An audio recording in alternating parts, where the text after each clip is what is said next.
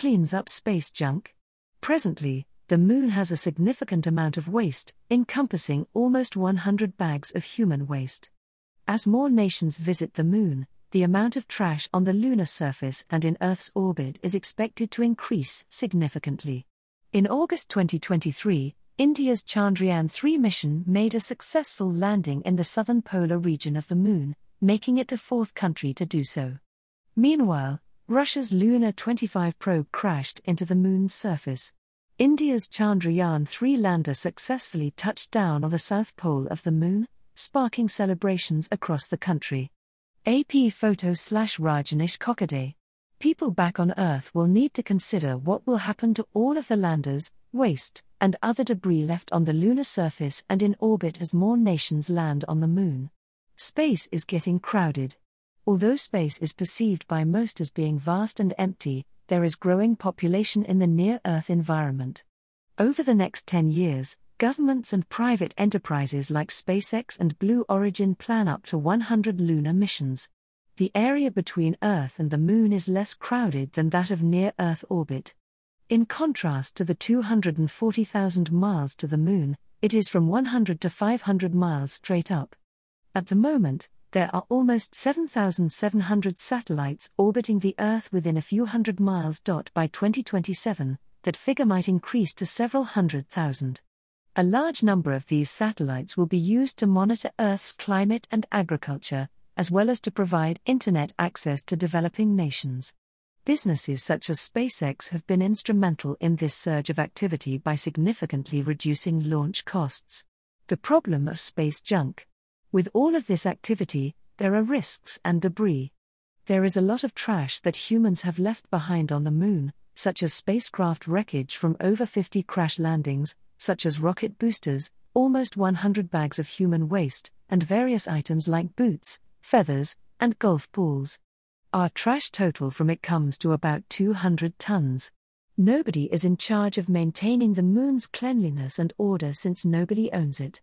Defunct spacecraft, spent rocket boosters, and astronaut-discarded objects like a glove, a wrench, and a toothbrush are among the debris in Earth's orbit. It also contains minute fragments of debris, similar to paint flecks. About 100 million fragments of debris larger than 1 millimeter, 0.04 inches, and about 23,000 objects larger than 10 centimeters, 4 inches, are present.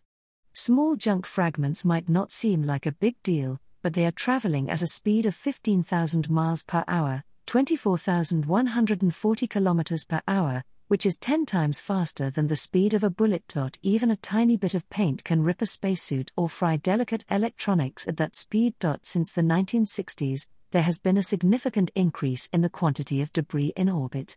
A scenario that could make near-Earth orbit unusable was described by NASA scientist Donald Kessler in 1978. In this scenario, debris accumulates exponentially due to collisions between orbiting pieces of debris. This is known by experts as the Kessler syndrome. Space launch expert Jonathan McDowell told Space.com, "It's going to be like an interstate highway, at rush hour in a snowstorm, with everyone driving much too fast. Nobody is in charge up there." According to the 1967 United Nations Outer Space Treaty, celestial bodies should only be used for peaceful purposes and that no nation may own the Moon or any portion of it. However, the treaty says nothing about businesses or individuals and makes no mention of the permissible and impermissible uses of space resources. According to the 1979 United Nations Moon Agreement, the Moon and its natural resources belong to all of humanity. Nevertheless, it was never signed by the US, China, or Russia.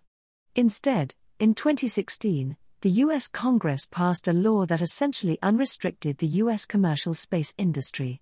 Space junk is an example of a tragedy of the commons, where multiple interests have access to a common resource, but no interest can prevent another from overusing it, leading to the resource's eventual depletion and unusability for everyone. This is because space junk is unregulated. Scientists contend that the orbital space environment ought to be recognized as a worldwide commons deserving of United Nations protection in order to prevent a tragedy of the commons. An amicus brief, or outside comment providing support or expertise, was filed in late 2021 on behalf of a case that was heard by the U.S. Court of Appeals for the District of Columbia Circuit by the lead author of a Nature article advocating for a global commons. The author made the case, along with his research associates, that space launch licenses ought to be subject to U.S. environmental laws. But the court decided the group lacked standing, so it declined to rule on the environmental issue. According to the tragedy of the commons, a resource may eventually run out of resources if everyone has unrestricted access to it. Unless the UN takes action, national geopolitical and commercial interests will probably trump interplanetary conservation efforts. The UN Office for Outer Space Affairs, which produced a policy document in May 2023 to address the sustainable development of activities in space, may result in the creation of a new treaty. The United Nations has a project to assist member states in creating national-level policies that further the objectives of sustainable development, but it can only regulate the actions of its member states. The broad, non-binding Artemis Accords are a result of NASA's creation and signature of peaceful space cooperation.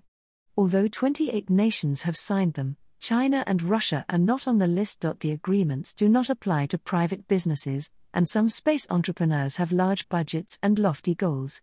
The current gold rush approach to space exploration combined with a lack of regulation means that space junk and waste, along with the associated risks and issues, will only grow in volume.